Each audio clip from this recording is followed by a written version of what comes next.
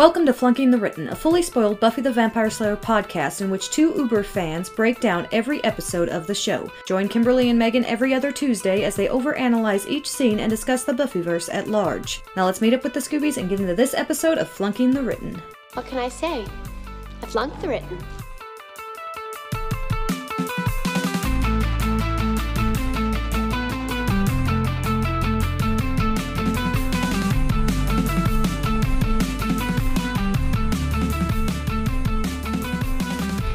All right, Kim, we are branching out, I tell ya. We just thought we were a humble Buffy the Vampire Slayer podcast, but it turns out we are in fact a full-on Buffyverse podcast. Yes, we are. Such variety you get here.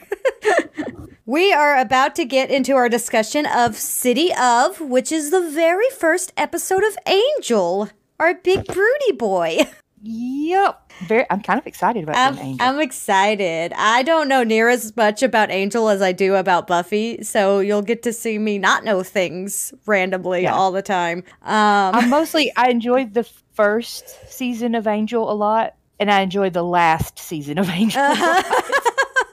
There's a lot of stuff now. I love Fred. Yes. And Fred is one of the only reasons that when I watch Angel, like I don't skip half the episodes in seasons 2 through 4. But I do love Angel. Oh, so, yes. Yeah. It is definitely more of an ensemble cast, and you get to kind of see all of these characters grow, and it's just going to be a fun journey. But we're going to start here. Episode 1. It's a more grown-up show. Oh, yeah. Oh, yeah. So, City of was written by David Greenwalt and Joss Whedon, who co-created the entire series, and it's directed by Joss Whedon, and I have a DVD blurb here to read. So, let's see here. I am reading it in a very dark corner, so let's see how well this goes. Newly arrived in Los Angeles, Angel is befriended by a half-demon named Doyle, whose visions lead him to a powerful vampire whose next victim just may be Cordelia Chase. There you go. That's the blurb. Oh, well, no. Why? Why did they do that? That's not cool. Because if somebody who had watched like all of Buffy and then was going to start watching Angel, why would they tell you that Cordelia is... Oh, yeah. I don't like that. They shouldn't have done that. It's so interesting watching like reactors go through the show the first time because people are like... So, like, okay, don't watch the opening credits. Don't look at this. Don't even, like, realize that this part exists until you actually watch this episode, and this episode. They're so anal about that stuff.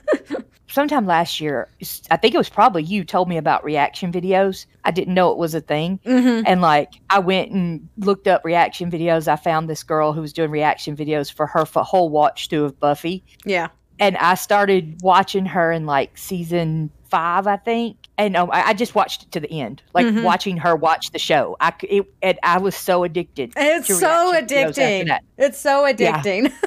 Yeah. Now, I will say for this, for Angel, I had a lot of trouble finding a script. Okay. To print out. I searched everywhere. And I finally found a transcript, and that's what I have. So I do not have an original script like I always get for Buffy, because those are online. They do not seem to be online for Angel. Okay. If you know of somewhere, I'll be happy to go get them. And they don't have script books for Angel like they did for Buffy. Yeah. So yeah, I wasn't sure. Very difficult to find. I knew that was going to get harder and harder. They don't have script books for Buffy anymore after season 3, but I can find printable script online of the original script. But Angel, I just have a transcript. So there's not going to be any, they cut this part out. Yeah. For Angel. That's okay. I have some of that. Oh, do you? Yeah. Yay. All right. Let's get into the episode, shall we? Yeah. We ready? We have voiceover Angel, and I always forget about voiceover Angel.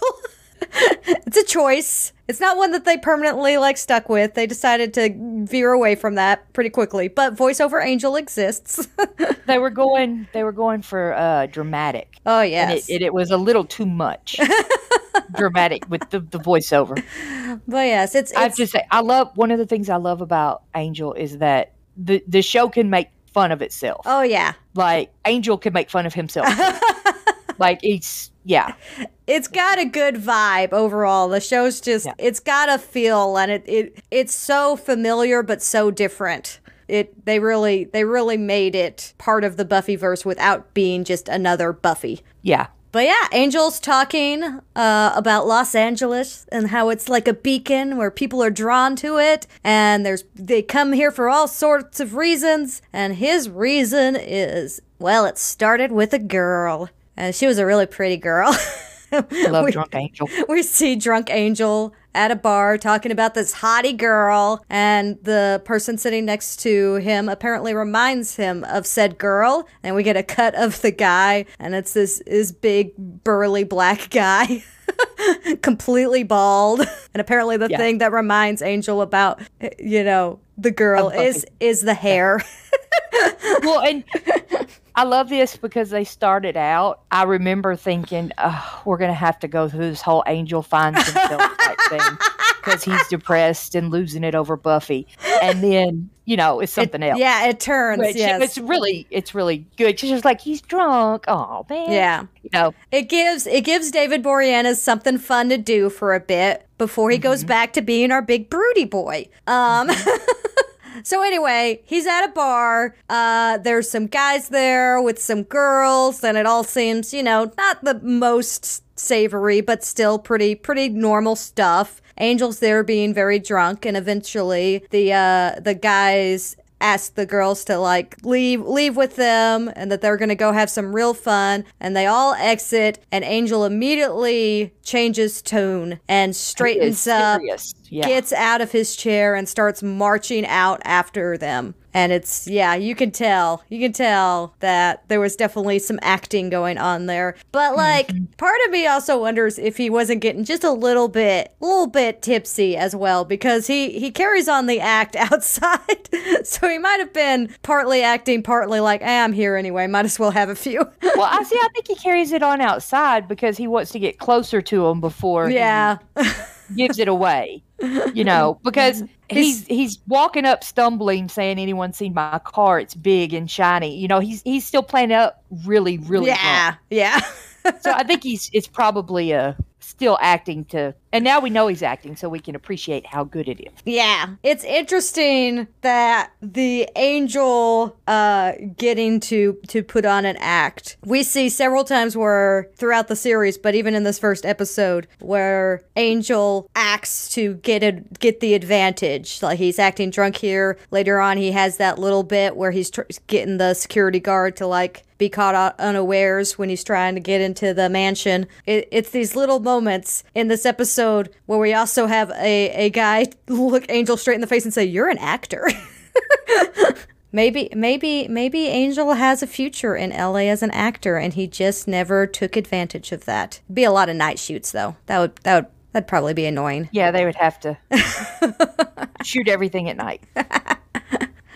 So yes, he's outside. The gentlemen are getting a little handsy and appear to be actually vampires. Go figure.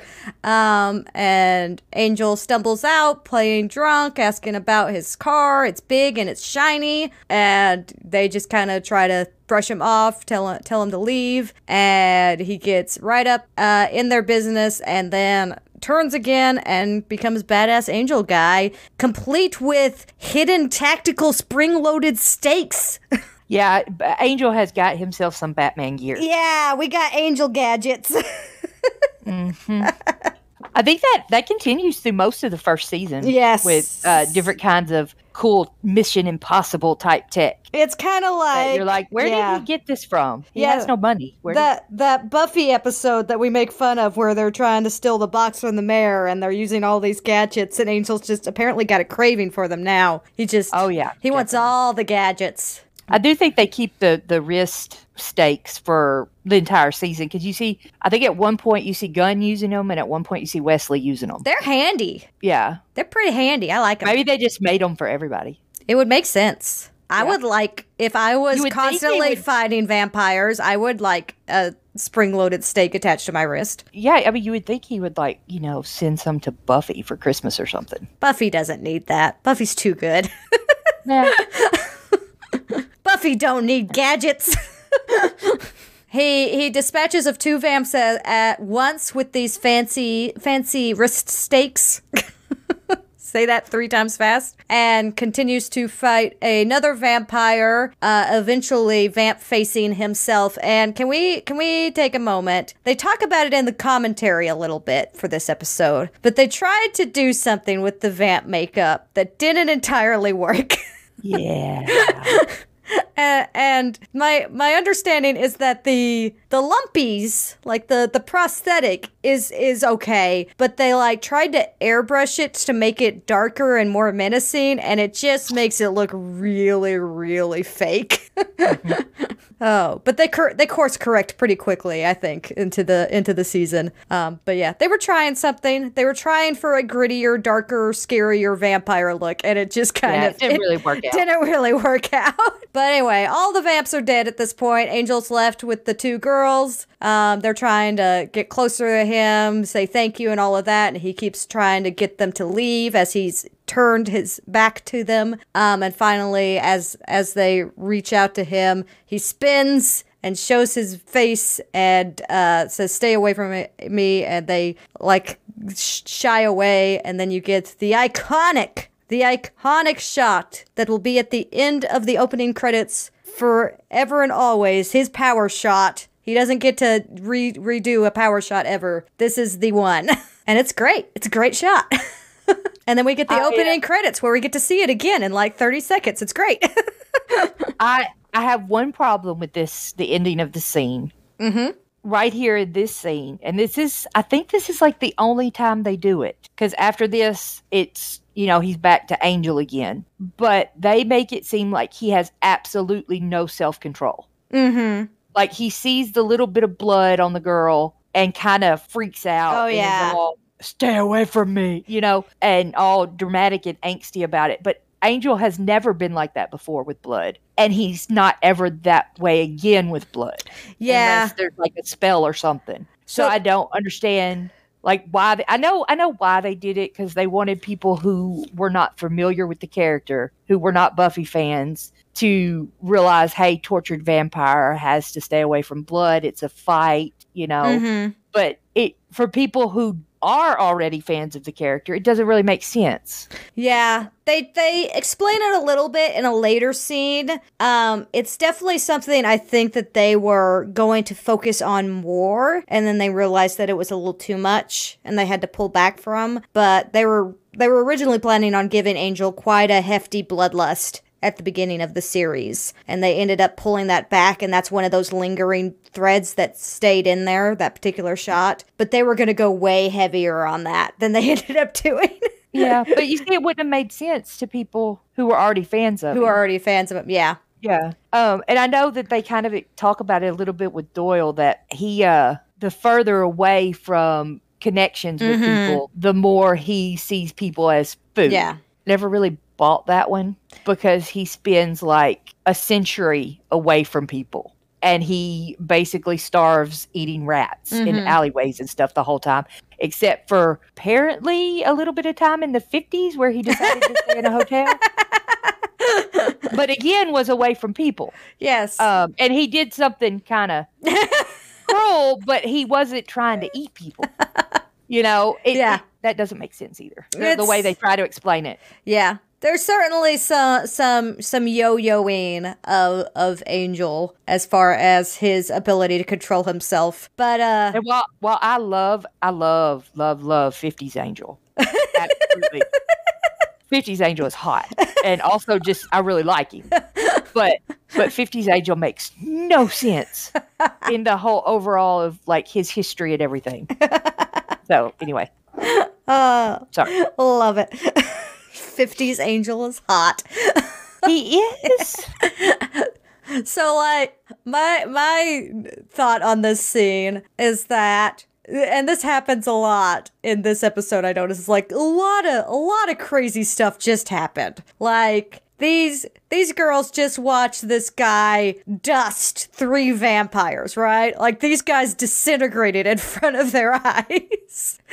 And they're like, Yeah. oh my God, thank you. And then he turns and has a bumpy face, and they're like, ew. I'm just like, really? Yeah. There's a lot of people throughout the entire Buffyverse, both shows, every season, that see people dusted or like dissolve into slime or whatever happens, and they are pretty much okay with it. Like, they don't stay to ask questions. They either run away or just like act like it's normal. Well, it continues on. All right, so after the intro, we get some shots of Angel kind of walking back towards his little office building / apartment for the first season. This little shenanigans he has with the elevator. The notes in the commentary was that this is the slowest elevator. They thought it was going to be so cool, but it was the slowest thing ever. And anytime they had to film it, they were just like, we're going to have to speed it up in post, and that's going to be hard to pull off without it looking weird. But yeah, he got a little elevator there, and he goes down into his apartment, and there's a fellow there by the name of Doyle. And we love Doyle. We love Doyle so much. But they're not hiding anything here. Like, Doyle flat out calls his apartment a bat cave, so they're like, yeah, we're doing the Batman thing. It's okay. We're acknowledging it. Oh, boy. And Doyle, he's all, for this, the first little bit, he's all cryptic and riddly. But then that almost immediately goes away, and he's just like a pal. Yeah. Who pretty much has instant love for Cordelia. I mean, who wouldn't?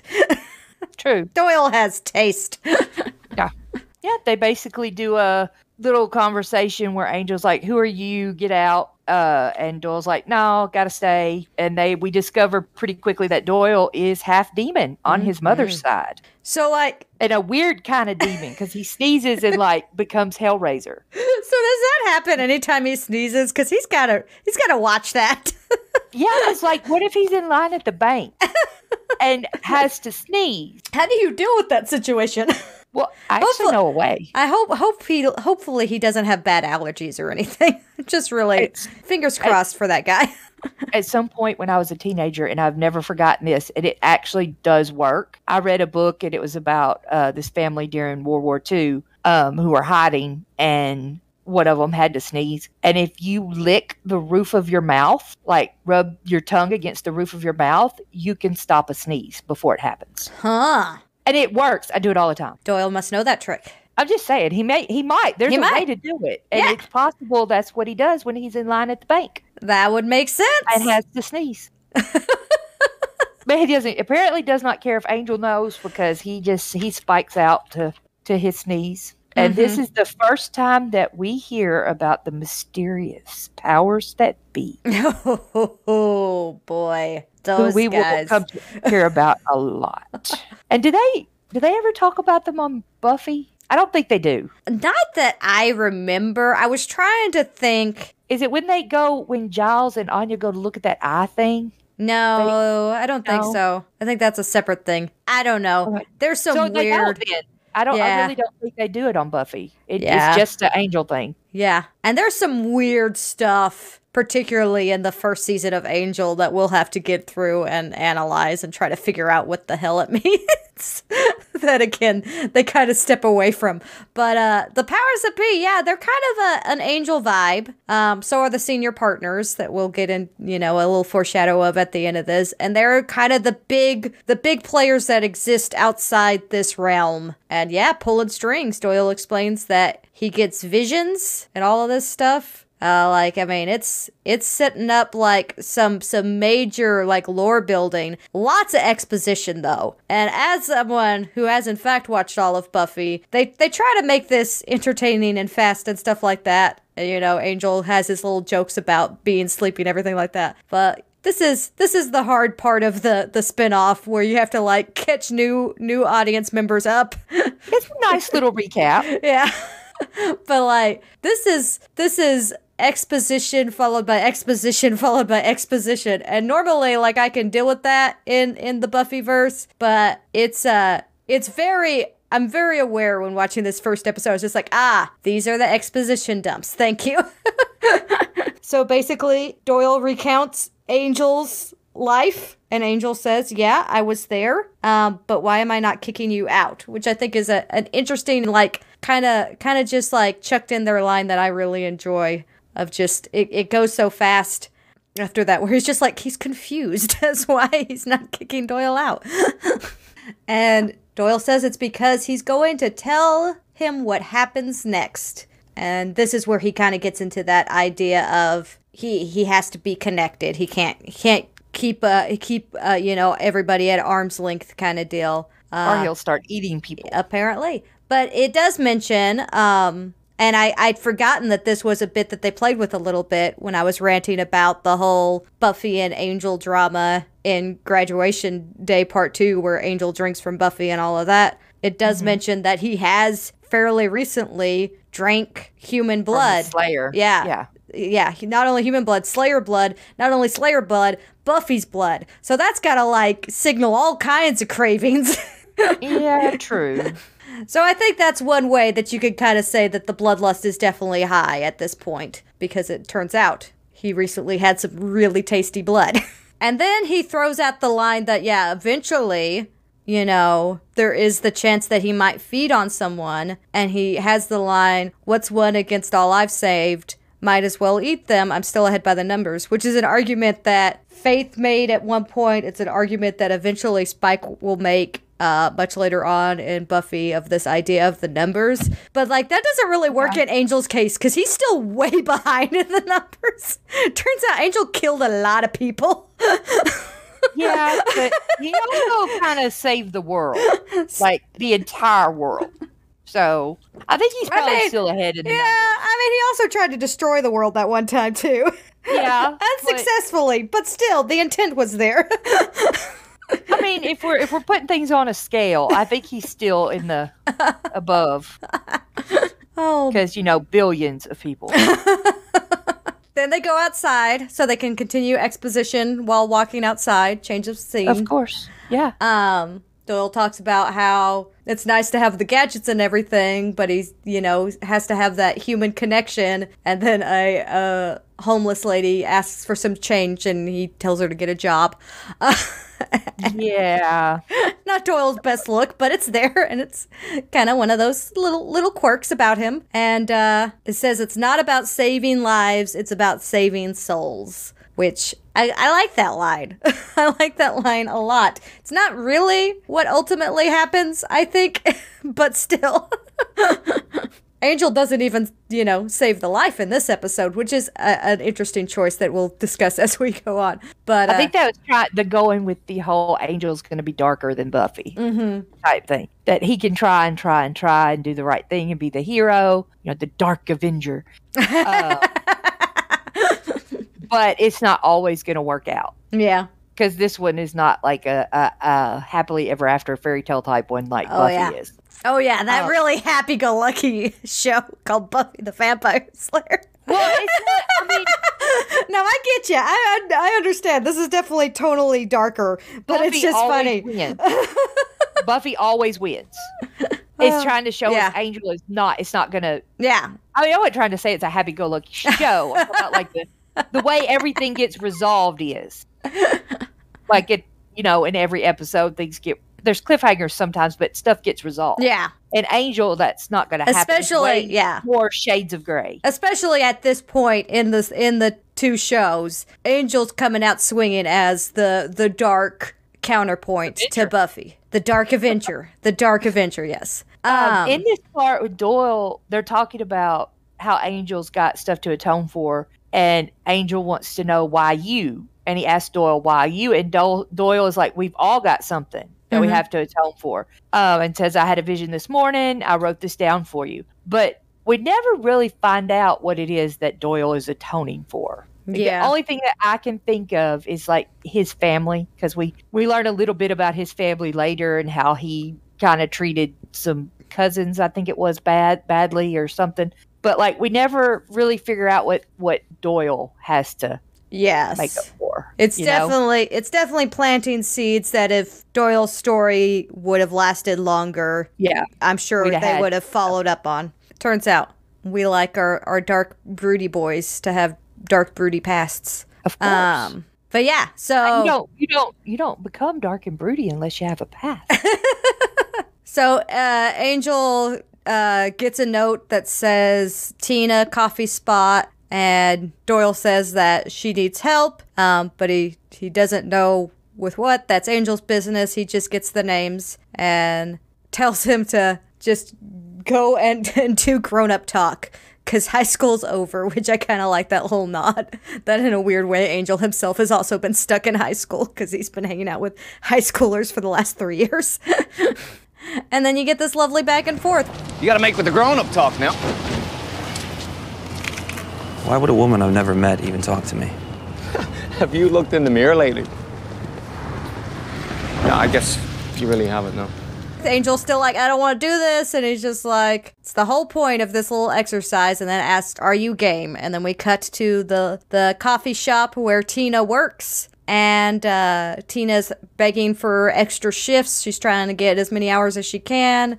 Eventually just kind of goes back to her job. Angel's sitting there, incredibly awkward. Just the most like awkward person you've ever seen. Trying to figure out how to interact with this woman. Tries to make small talk about a cute dog. Tina completely ignores him. Asks how late they're open. Finally, Tina acknowledges him, and in so doing, knocks over a full, like, coffee cup, which Angel manages to catch without any of the coffee spilling, to show off his amazing reflexes. I'm just gonna let you know, Kim, I have done this. I may be a vampire. Just throwing that out there.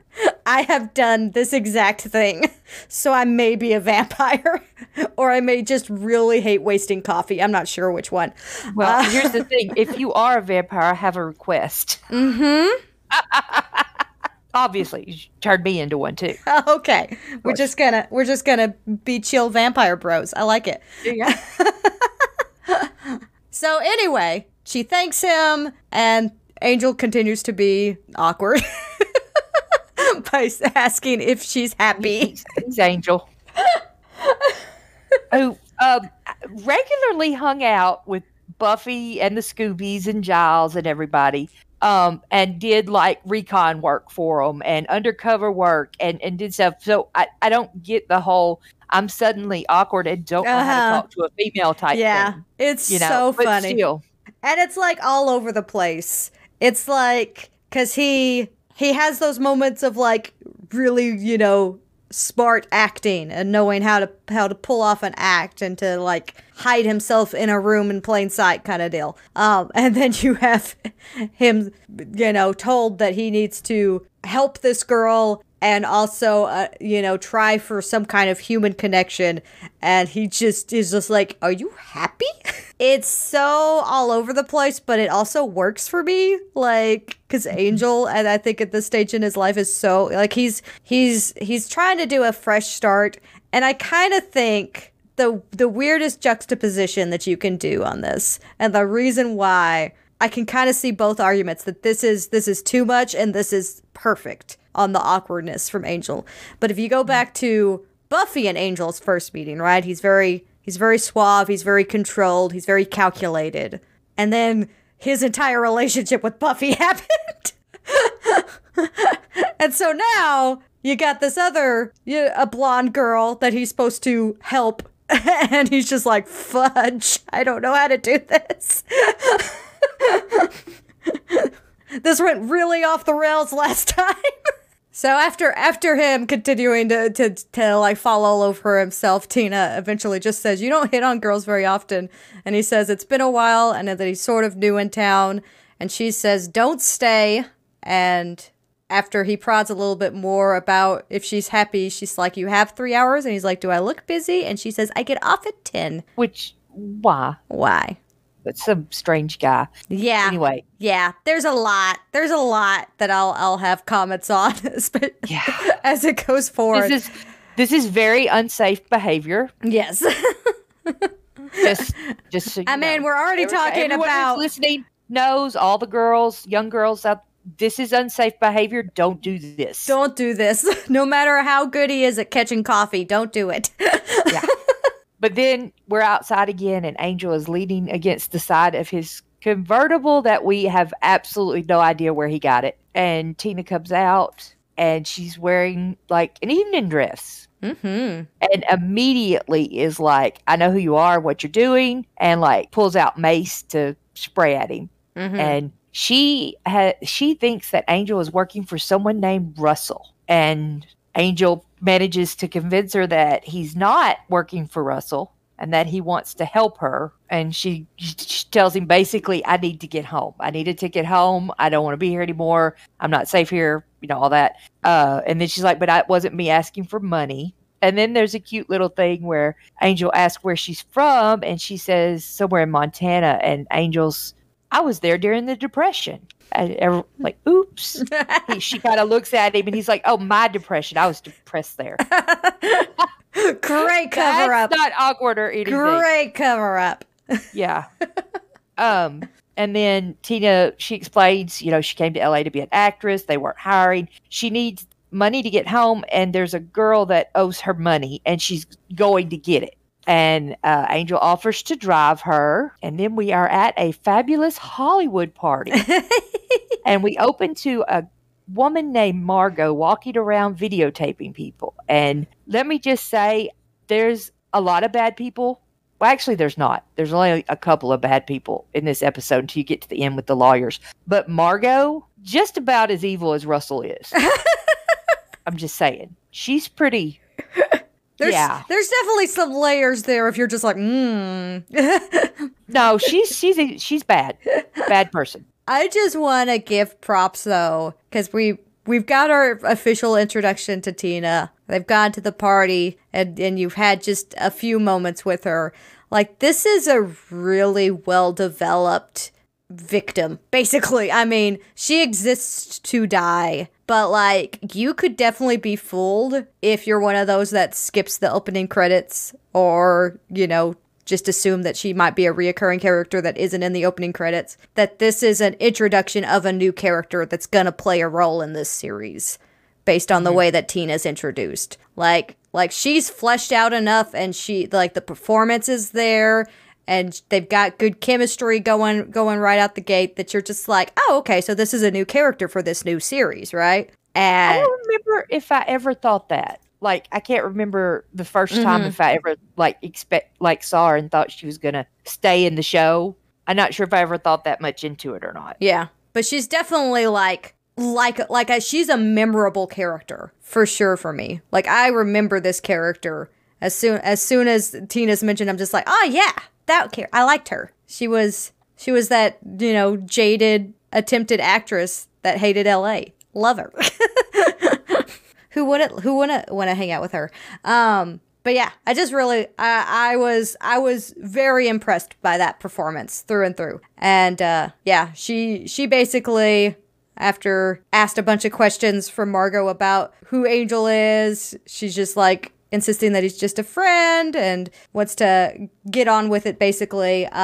Margot's talking about, get yourself a drink, I'll be there. They do the little nod to the little star-shaped sandwiches. Of course. Saying stars. Everybody's a star. Angel continues to prod about Russell, and eventually Margot comes back, and her and Tina leave Angel to his devices. This is where we have Oliver come in and inform Angel that he is a beautiful, beautiful man and an actor, and that Oliver is a fierce animal and his agent. And that's, I am your agent. I want to have half the confidence that Oliver has. I would be doing so well in life. Oh yeah. I mean, make sure that Angel does not think that he's being hit on. Yes. He's in a very serious relationship with a landscape architect. You gotta love it. Which is a weird way to say it. I date occupations. Why? I date occupations. Don't you date occupations? Yeah, it's a really weird way to say it. I've always thought that. Like, okay, well, thanks for telling us his job. And then we hear a familiar voice and we get very excited. Yay!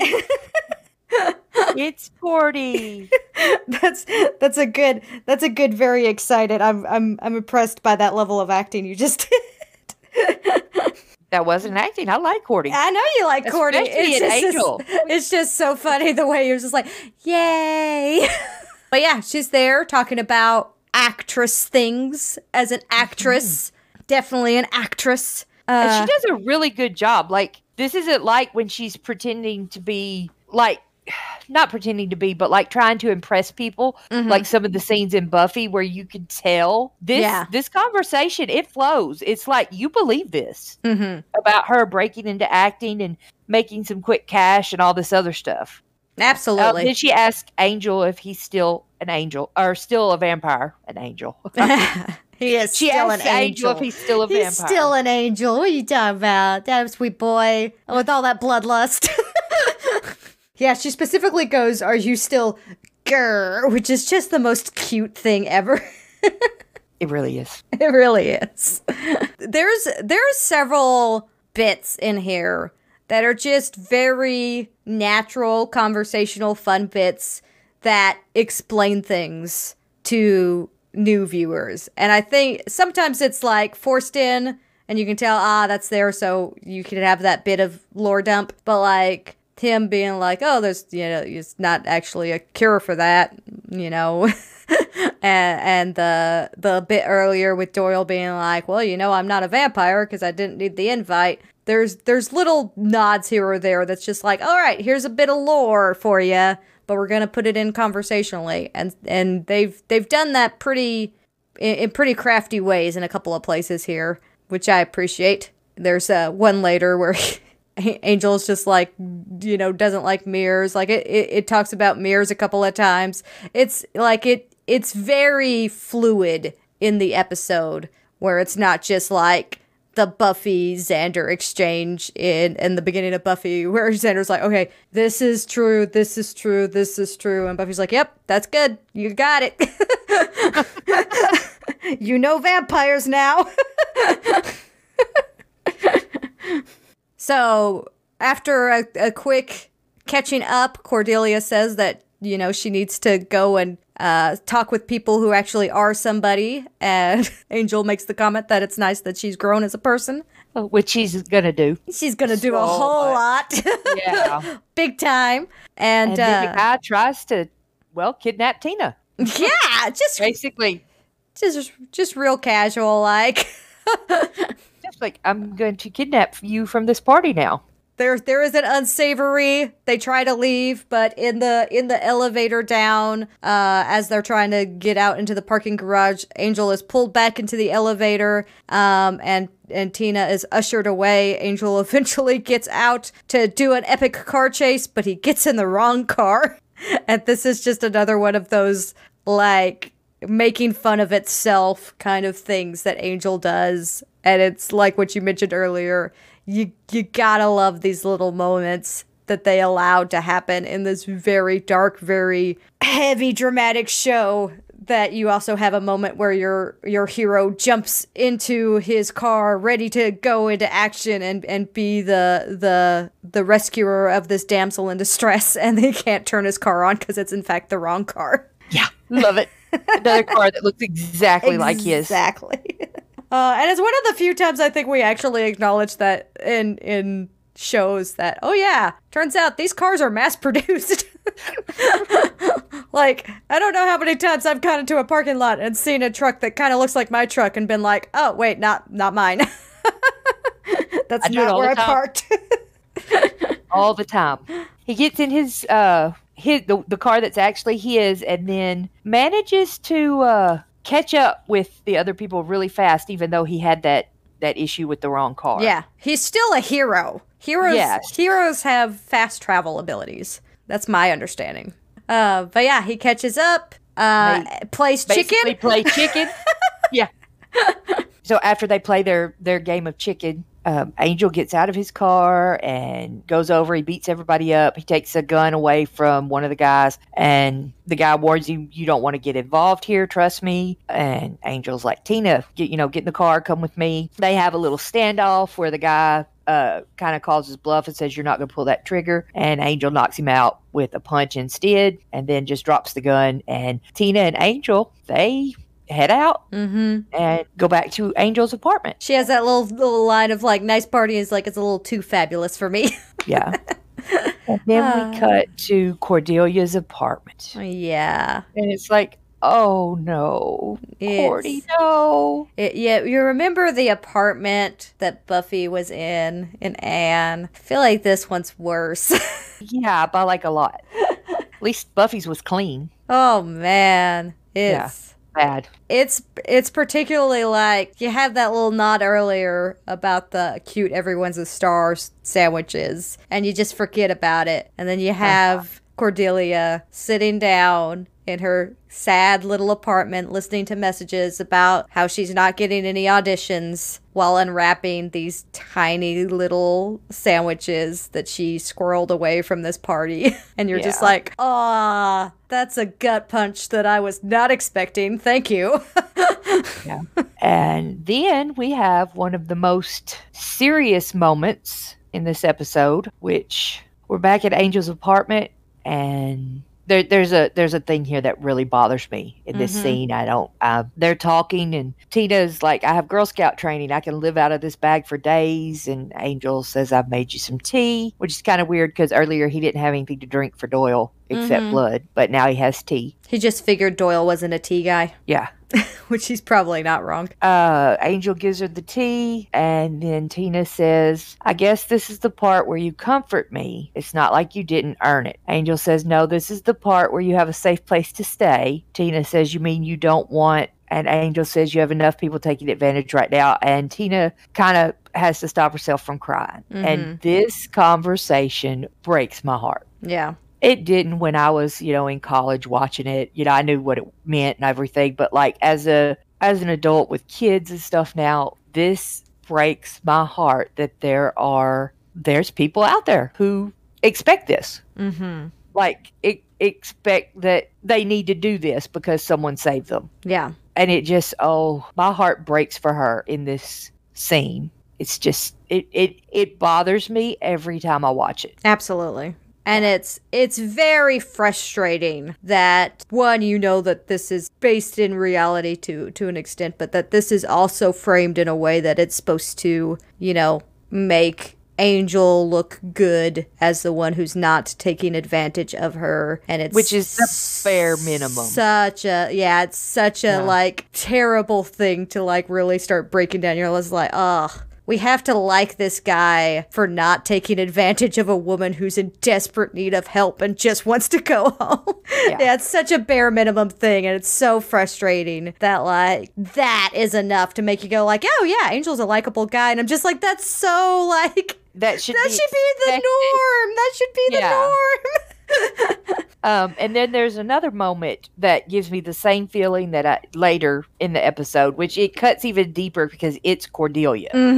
But we'll get to that part. Yeah. This is just, and I'm not naive. I know that this happens, and there are a lot of people out there like this, but like Tina, but just. Well, and it's just, this is part of the thing that's, like, makes me really, like, almost want a more fleshed out, more long-running character arc for Tina. Because she's been through stuff. Like, she came from, a very rural area, very open lands, very, majestic, came here with a dream, and is now to the point where she is running from her life, and that this guy who's offered to help her, she expects to want sex in return. Like, that's where she's landed after, chasing a dream. And then she has a tragic death after. It is just such a tragic, terrible story to watch. And you're just like, oh, yeah, this may be a little darker than Buffy.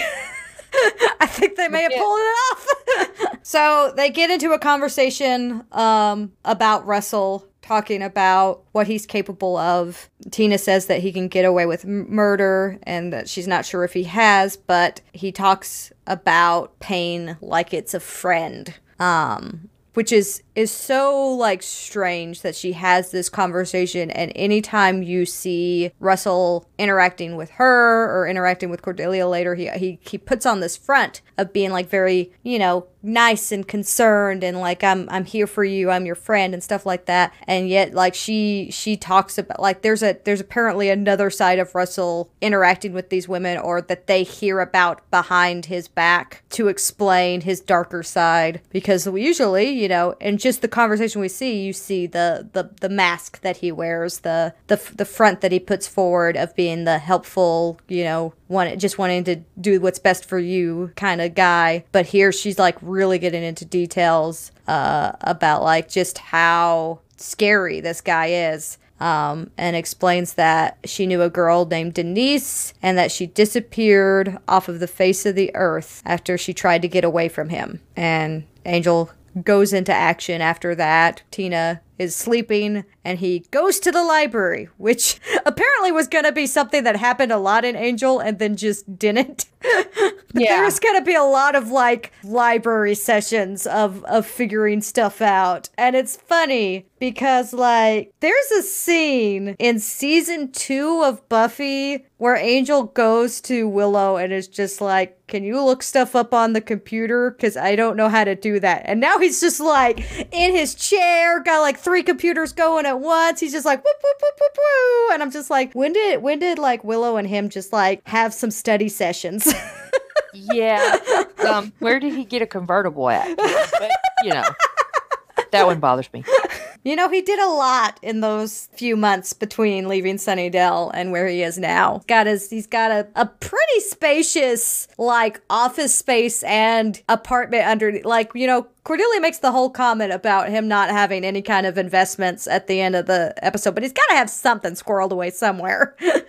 So yeah, after doing some digging, doing some good sleuthing over here, he finds a coroner's report that shows a woman with a tattoo on her shoulder. He returns to the apartment where Tina is having night terrors, and he gets her to wake up, and she says that he was here. Angel kind of like, you know, just kind of has no chill, is not helping her like come back in a calming way. And it's just like, hey, your friend, did she have a tattoo on her left shoulder? And she's just like, oh, what? I'm going through all this trauma, Angel. Give me a moment. But she confirms that it was a rose, and then Angel says that he thinks that she was murdered and that Russell picks girls with no families. Tina kind of pulls away from Angel and he's just like, you don't have to be afraid. And that's when she asks, why does he have a note that includes her name and where she works at? Yeah, which, I mean, is very suspicious. It is. It is, in fact, something that Angel probably should have thought about before leaving out. Yeah, I mean, if I was her, I would be weirded out too.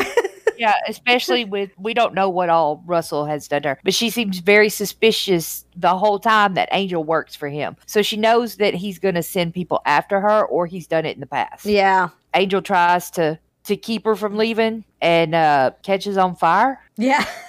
It's one of those situations where, you know, for plot reasons, he has to immediately burst into flames when a little bit of sun touches his skin. But like other times, Spike could just walk in broad daylight for like as long as he's got a blanket on. Like literally the finale of Buffy, he's walking in broad daylight and he's just kind of holding his coat over his head. And I'm just like, dude. Yeah, it's very different. But anyway, yeah, so he catches on fire, which is one thing that's of concern to Tina, but then he also gets bumpy face, which is also concerning. And so she leaves. The triple threat: a note with your name and the place you work, the guy spontaneously catches on fire when sun touches him, and his face morphs into a disfigured, like, you know, weird shadow, oddly airbrushed face. Then you get out of there. Yeah. Then we're at Tina's apartment and we see Russell, and I mean he just looks creepy. Mm-hmm. He has a middle-aged man that's gonna hit on your teenage daughter type creepy face. Well, and a very telling point to make here is that he is in her apartment sans invite at this point. So he has been here before. He is that much a part of her life that he has been to her place before. So yeah, like this is some really creepy stuff. This is some long game stuff. And he even talks about like he wasn't really ready to kill her yet. Like he wanted to drag this out longer. Like Russell, in a lot of ways, is kind of a version of Angelus that might have existed today had he never gotten the gypsy curse and had lived all the way through. Like, this is the kind of stuff that Angelus loved doing. He loved drawing things out. He loved messing with people and manipulating them and just making them miserable before he finally killed them. And this is what Russell does. Like, it very much echoes the type of torture that Angelus used to do. It's not pleasant. It's not fun to watch. I don't like it. But yeah, she comes in, starts acting like she's just packing her stuff, but then she pulls a gun and aims it at Russell, who's fairly casual, clearly trying to manipulate the situation here. Oh, yeah. Oh, yeah. Apparently admits he owns the building, like the whole block, and she wants to know what he did to Denise. Which is interesting. I wonder if that's... Because I know on apartments, you still have to be invited in. But if you're the owner of the building, does that supersede? Maybe he hasn't been in her apartment before. I still like the idea that he's been in her apartment before. If you're renting it, I think maybe... Okay, so I don't know about... The invite logic never made sense. I don't know about in the whole Buffyverse but like vampire lore is kind of like you can't go into a home. Mm-hmm. Where people, like I've read vampire stuff and series of stuff where like you can go into someone's house, but if they've made it into a home, you can't. But if it's really not, if it's just like a transient situation or something and he owns the building, he can go in. I know there's absolutely no way to know what they were going with here, and it kind of doesn't matter. It really doesn't. Fun to talk about. But it is. I mean, I could see both readings of it. He got in because he owns the building or he's already been invited. She asks specifically about Denise, and he talks about that, you know, he got her a ticket to go home and denies that she's dead, that he in fact talked to her just recently and that nothing's wrong. Just tell him what she needs. And she's like, I want to go home. And he's just like, done. Easy. That's so easy, right? And, you know, continues to comfort her and says, you know, what's been causing you to spin your head like this? And she's just like, there's this guy and he turned into something. It was the most horrible thing I've ever seen. And this is when we get revealed that Russell is also a vampire. And he's just like, well, you're young. And then he eats her. But like the manipulation before that. Oh, yeah. I gave her a ticket to go home. Just tell me what you want. I'll give you whatever you want. And she says, I want to go home. And he's like, you know, okay, done. And then the like absolute torture when she realizes that's not happening. Yeah. And then I hate that she sees him vamp out and like she had just seen Angel vamp out. And so I know that, you know, she's probably only got like seconds before she dies, but like, you know, she dies thinking that Angel was evil. That Angel was working for Russell because they're both vampires. Yeah. So when she is killed thinking Angel was playing a game with her for Russell. And I don't like that. Yeah. It is. It doesn't matter to her, I'm sure, but I don't like that. But it is like a tragic, tragic story. And I think like that echo it rings true. Because like I said, the things that Russell is doing is the kind of stuff that Angelus did. And so like playing those against each other and having her feel like Angel betrayed her through all of this also like justifies like Angel got very emotionally connected like after this. Like, you know, he wants to get at Russell, right? He wants to take Russell out because Russell is pulling the kind of stuff stuff that he used to pull, and he knows how damaging that is, and he knows what Russell is capable of. Like, I think that's one of the more subtle things blended through here that really works for me, is the idea of Russell being a version of what Angelus could have been, with all of the advantages of the modern world, you know. Again, you had that nod at the end where Cordelia's just like, you know, you never developed an investment portfolio. Russell did.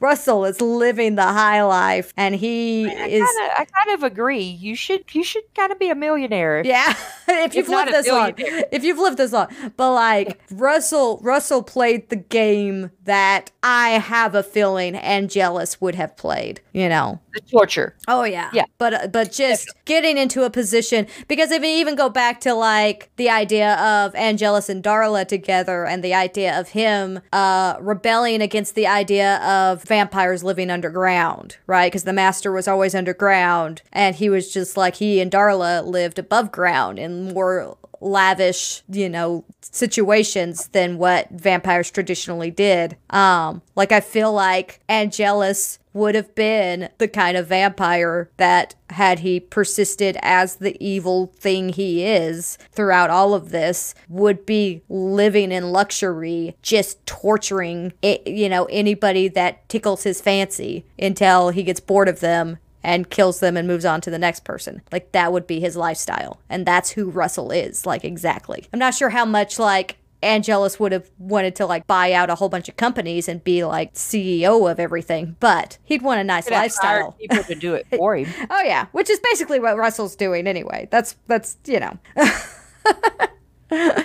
So, Angel runs into the apartment. Tina's dead on the floor, and he goes and touches his fingers to the bite mark and pulls back and has blood on his fingers. And it cuts away here. This is the cut part. They actually filmed it. They intended this. This was like the crux of the episode when they were first pitching it, and then they realized it was too much. It was too dark. But he originally was supposed to taste her blood in this scene. Was he? Yeah, he was supposed to be like licky, licky, licky, licky, yum, yum, yum.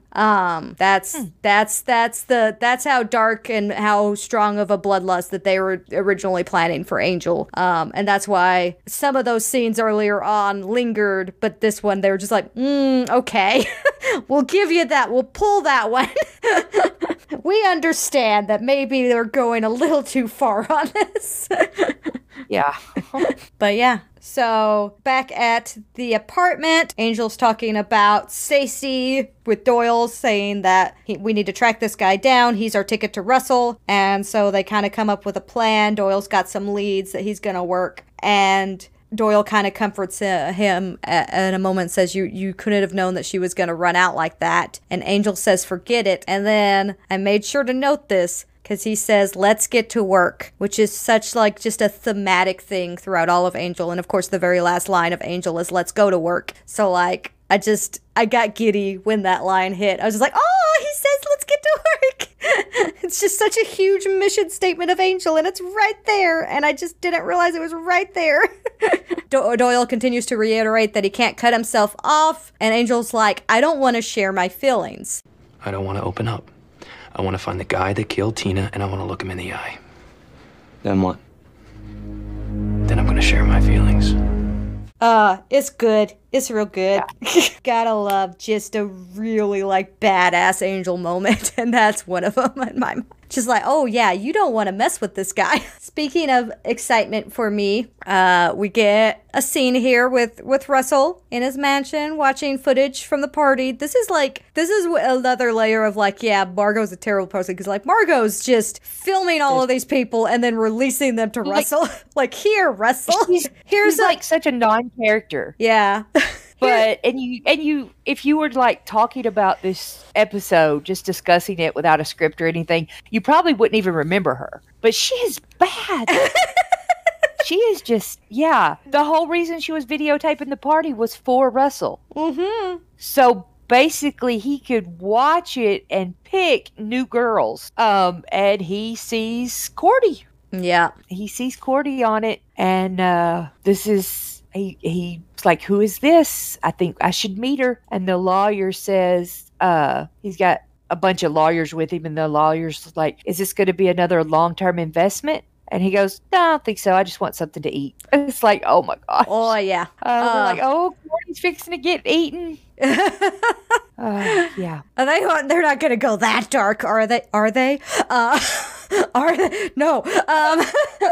Yeah, but apparently vampires have lawyers now. Yes. Lots. And oh my gosh, just every feeling I have. I love that he's just lawyer. Like, we don't get to know his name yet. We don't get to know who this is, but man, am I so excited for Lindsay. I love Lindsay so much. Everyone loves Lindsay. He's so good. It's such a interesting, like, character that's such a feature of Angel and then just doesn't exist and then is such a feature of Angel. He just so beautifully bookends the show, and I love him.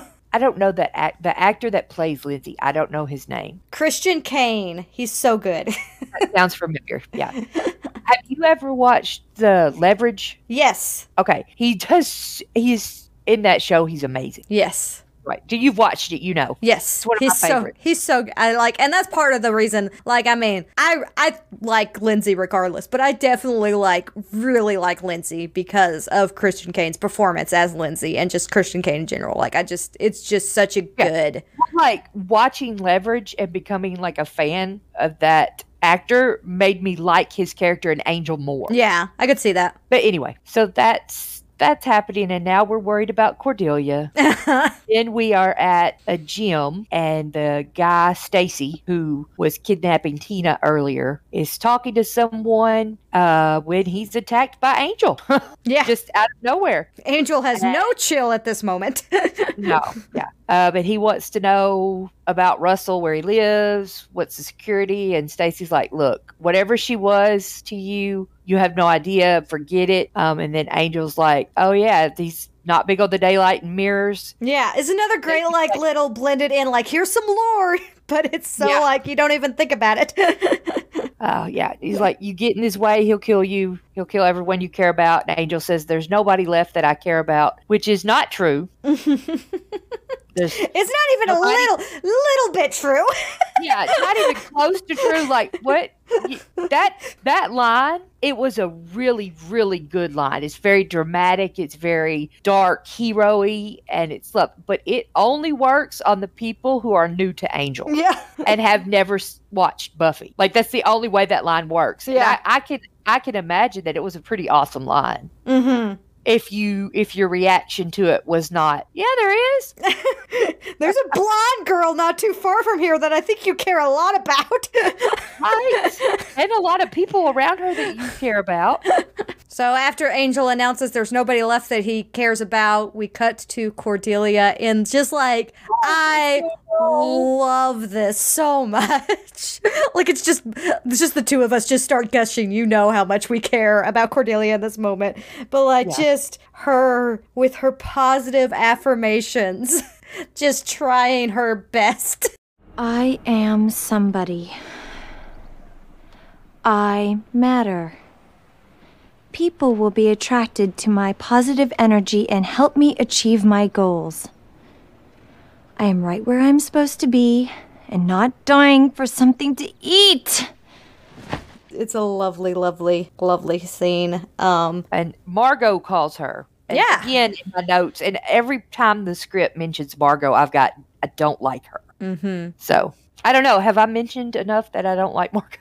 I feel like people may have become aware. It is interesting that she's talking about, like, guess who saw my videotape? And Cordelia's just, like, listing all of these possibilities. And I'm just like, so this is just something that they know about. That she just films all of her guests and just, like, funnels it out. Yeah.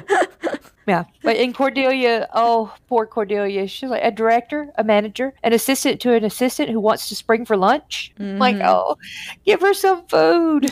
She wants some food so bad. And then Margot tells her it's Russell Winters. And so we now have a vampire with the last name. Mm-hmm. Which I think is the only time that happens in the Buffyverse. I mean, there's characters that exist as human that get turned into vampires that have, because like we know Harmony's last name. I'm sure that's true. I don't know her last name, but I'm sure that exists, and that if you I would know. I think it's Kindle. That is it. I knew that. But like I'm talking about any like established vampires, like just vamps with no actual story beyond that. Yeah, none of them have last names. This guy does. Russell Winters. Yeah, he's an investment guy. Yeah, she's like immediately confused. The investment guy? What? And Margot's like, no, he'll help you get started, and he's gonna send a limo for you tonight. Mm-hmm. And I'm sure that Cordelia immediately realizes that this guy's not going to help her for nothing, which is kind of shown later when she's having a conversation with him, which is, I think this is one of the ways that this episode is so dark. Yeah. Which she is hungry. She is in like a 1-room apartment with the walls falling down and roaches and nothing to eat for over a day so far. And, you know, she's like, oh, okay, well, let me go in this limo to see this guy at his house. Yeah.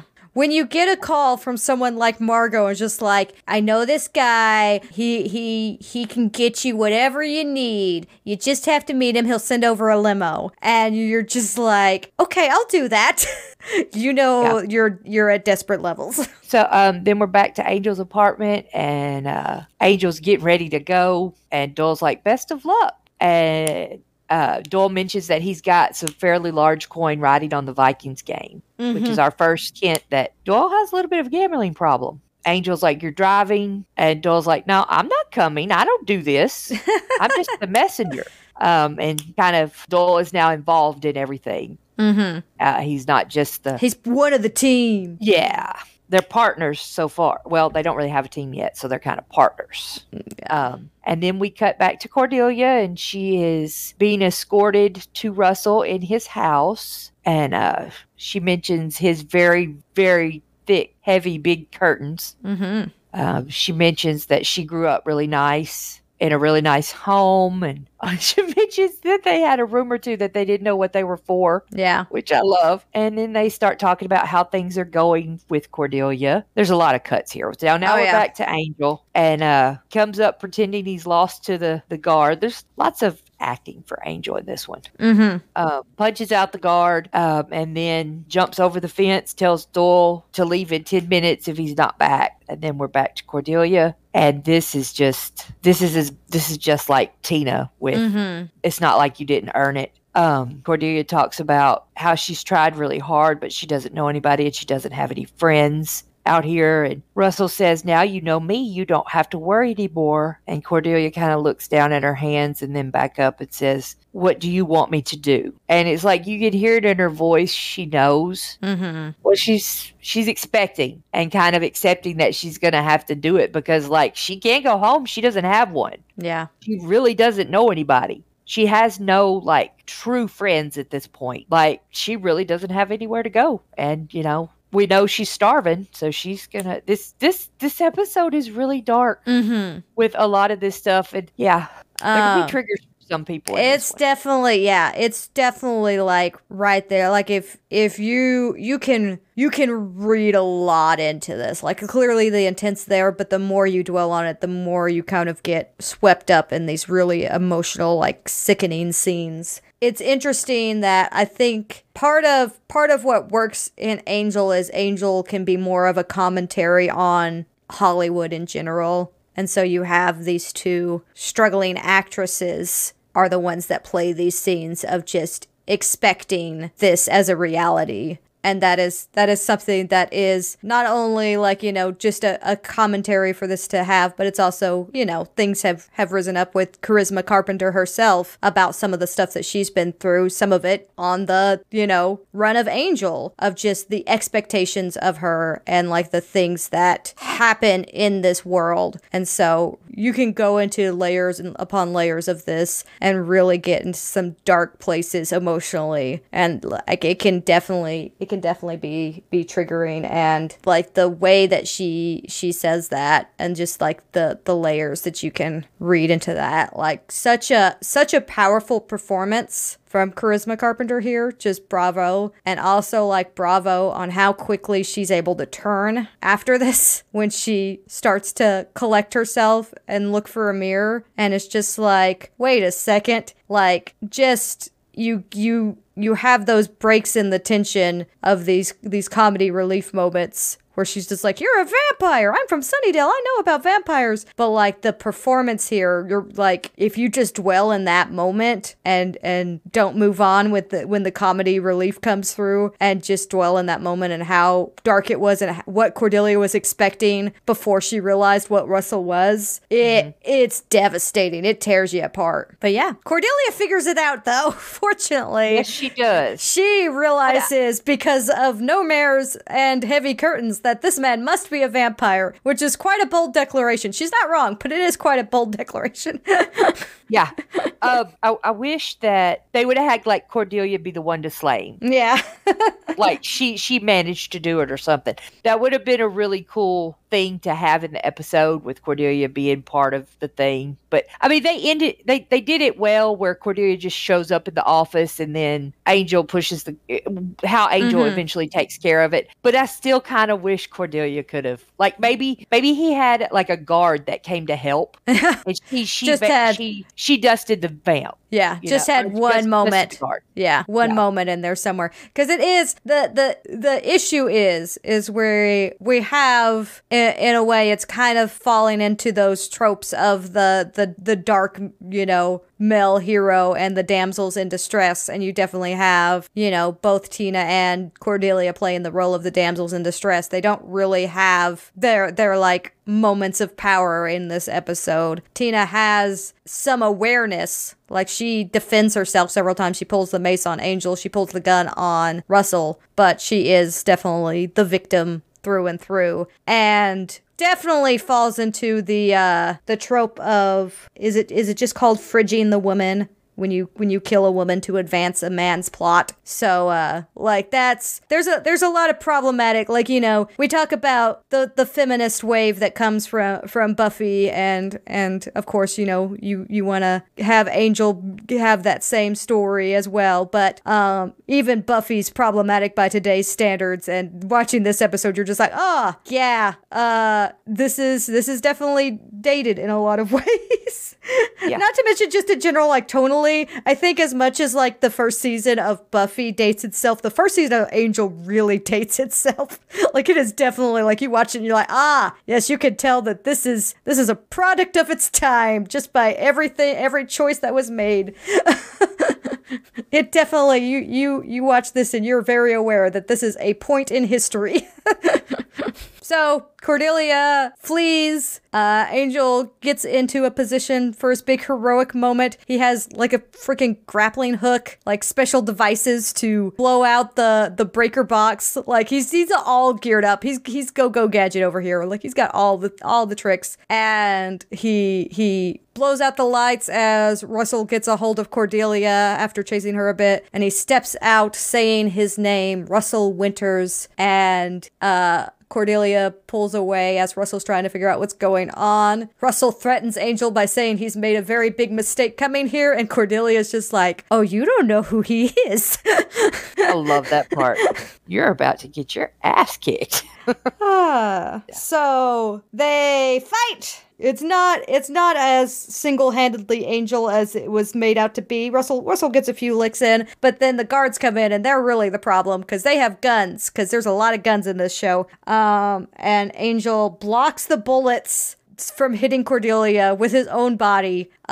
Just takes like 3 or 4 in his chest and back, and grabs Cordelia and jumps over the railing of the second floor of the mansion down into the first floor and runs out. Angel takes a few licks there for sure. And we cut outside to Doyle, who hears the gunshots, says he's out of there, starts to drive off, then gets mad at himself for feeling like he needs to go back, so he turns the car around and, while screaming, rams the gate at full speed and does nothing. I love that. I love that. Yeah, and I just kind of dents the car. Doesn't do anything to this gate. So anyway, they get out, they get into the vehicle, they get back to Angel's apartment. Doyle is pulling the bullets out of Angel's chest. Cordelia says, finally, once the last bullet's pulled out, and she thought she was going to faint while barfing, which is just such a lovely visual. Yeah. And then she's very concerned, saying, "We're okay, right? You know, you put the fear of God into that Russell guy. He's not going to come after me." And Doyle and Angel exchange a look, and then we get another badass Angel moment, I suppose. We get Russell and Lawyer. We get Russell and Lindsay at Russell's big corporate building of corporate manpower. Talking about, basically the latest deal. You need some signatures. You're going to have all of this, new wealth, all this great stuff. Several top private investigators are trying to figure out who broke into his house, but they can't find him. They're looking into his whereabouts as Angel enters, and Russell says, "I believe we've located them." This is when we get the Wolfram and Hart drop. Lindsay steps up and gives Angel a business card. Angel just kind of walks past Lindsay as he continues to talk about how, he's going to force him into the light of day and all of this stuff. Angel just ignores him and goes straight to Russell, who's talking about how things are done a certain way in LA and that they can basically handle this as a civilized man. He's just like, I do all the things by the books, and in return, I get to do whatever I want. And this is when Angel props his foot up on Russell's chair and asks, "Can you fly?" Kicks the chair through the window with Russell still in it, as he comes crashing down in a very long shot of him taking a much longer time to burn up than Angel would have earlier in that moment. Again, for plot reason and for cinematic reasons, we take a longer time to burn up. He falls several stories, catching on fire in the sunlight, and eventually a pile of ash is seen landing with the chair bits busting on the ground below. Really cool shot. Really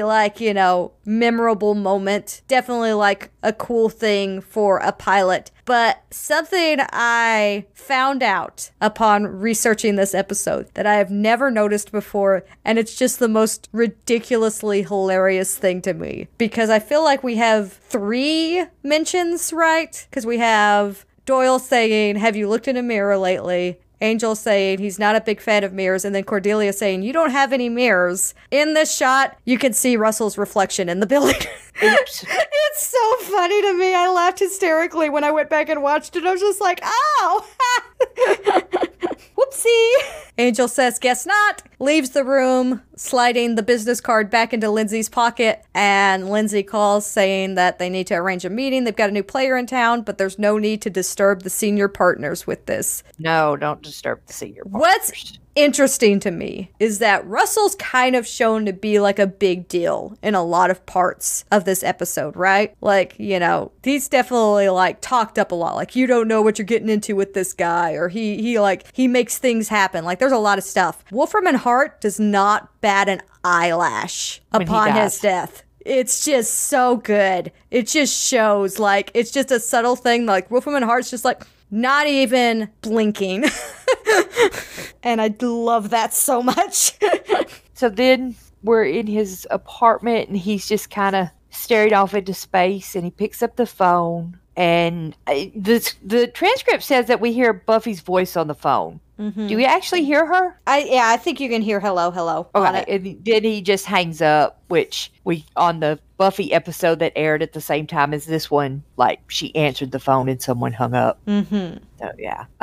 Doyle asks, what happened to Russell? He walks in and asks what happened to Russell. Angel says he went into the light. And then Angel's upset. He's like, "I just killed a vampire. I didn't help anybody." And Doyle mentioned that there's a girl upstairs. Very happy. And then we hear a scream.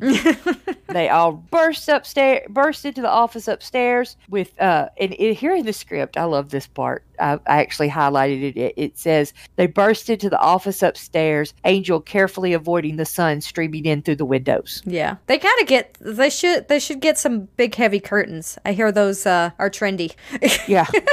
Cordelia's got a duster and she's dusted and she says there's a cockroach and that they need to call an exterminator and put a sign on the door, and that explains to Angel that I want to be part of the mission. I want to help people. Basically a small charge if we're going to help people, and I'll organize things. And Angel's like, you want to charge people for helping them? And she's like, not everybody, just the rich ones. Which I 100% agree with. Not everybody, just the rich people. And she basically says we should charge on a case-by-case analysis, but with me working for a flat salary. Yes. Most definitely. And then we see Angel smile. Duh. And it's all set. We've got Doyle and Cordelia and Angel. And then Cordelia has to add that it's just temporary until she becomes a superstar. Oh, yeah. Obviously. Doyle tells him that it's a good choice. I don't really see where anybody made a choice except Cordelia. Like, Angel didn't really decide anything. Neither did Doyle. I love that. Like, so Angel's just kind of going through the motions in this episode, and then all these people are just forced themselves in his life, and he's just like, okay, I guess this is happening. Yeah. So it's like, why am I not kicking you out? I'm very confused by everything that's going on, but all of a sudden you're just in my life. Okay. He's just rolling with it. Doyle says that Cordelia has a very humanizing influence, which, like, truly to the core, pun intended, to the core, Cordelia is, in fact, like that humanizing side of Angel. And it's so evident as you see the series go forward of just, like, how much, like, of his weight that she counterbalances. And it's just so true. I love that that's acknowledged in the very beginning, that she is his humanizing influence. This, like, you know, I'm kind of with you, like, his bloodlust is played up a little bit too much in this idea that if he doesn't connect with humans at all, he's just going to start feeding again, because why not? But the truth is, there is something about Angel that's definitely better when he has certain people in his life. And Cordelia is definitely, like, towards the top of that list of just, like, making Angel a better person. Of really just bringing him to reality and making him, like, feel more human and understand the world better. Like, it's so evident. This arc, I'm so looking, like, oh my god. There's gonna be a lot to say about it. But yeah, Angel kind of smiles again and says, you think she's a hottie? And Doyle's like, oh yeah. They agree that there's a lot of people in the city that need helping. And again, Doyle asks if Angel is game. And then we get this sweeping shot of Angel looking over the city. Not at all to be associated with some dark night. And yeah, replies that he is indeed game. And that is the series premiere of Angel. I'm very excited. I'm very excited. All right, so that is this podcast. We will be back with Buffy. We're going to just go back and forth. We're gonna try that. We're going to be fancy and just go back and forth. And the next episode of Buffy that we will be discussing is Living Conditions, which is not a highly rated episode. No. Yeah. I honestly don't remember the last time I watched Living Conditions, so we will see what my feelings are, because it has been a long time. It's very, I don't know. Yeah, it's very I don't know. We're going to get some very I don't know episodes in both of these seasons. Season 4 and season 1 of Angel is like, there's some I don't know decisions made on some of these episodes. We'll be back next time. We thank you so much for listening, and this is where we say bye. Bye.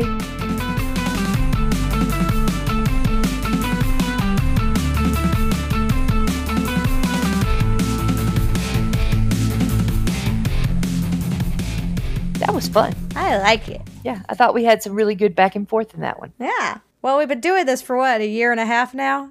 Yeah. It's about time.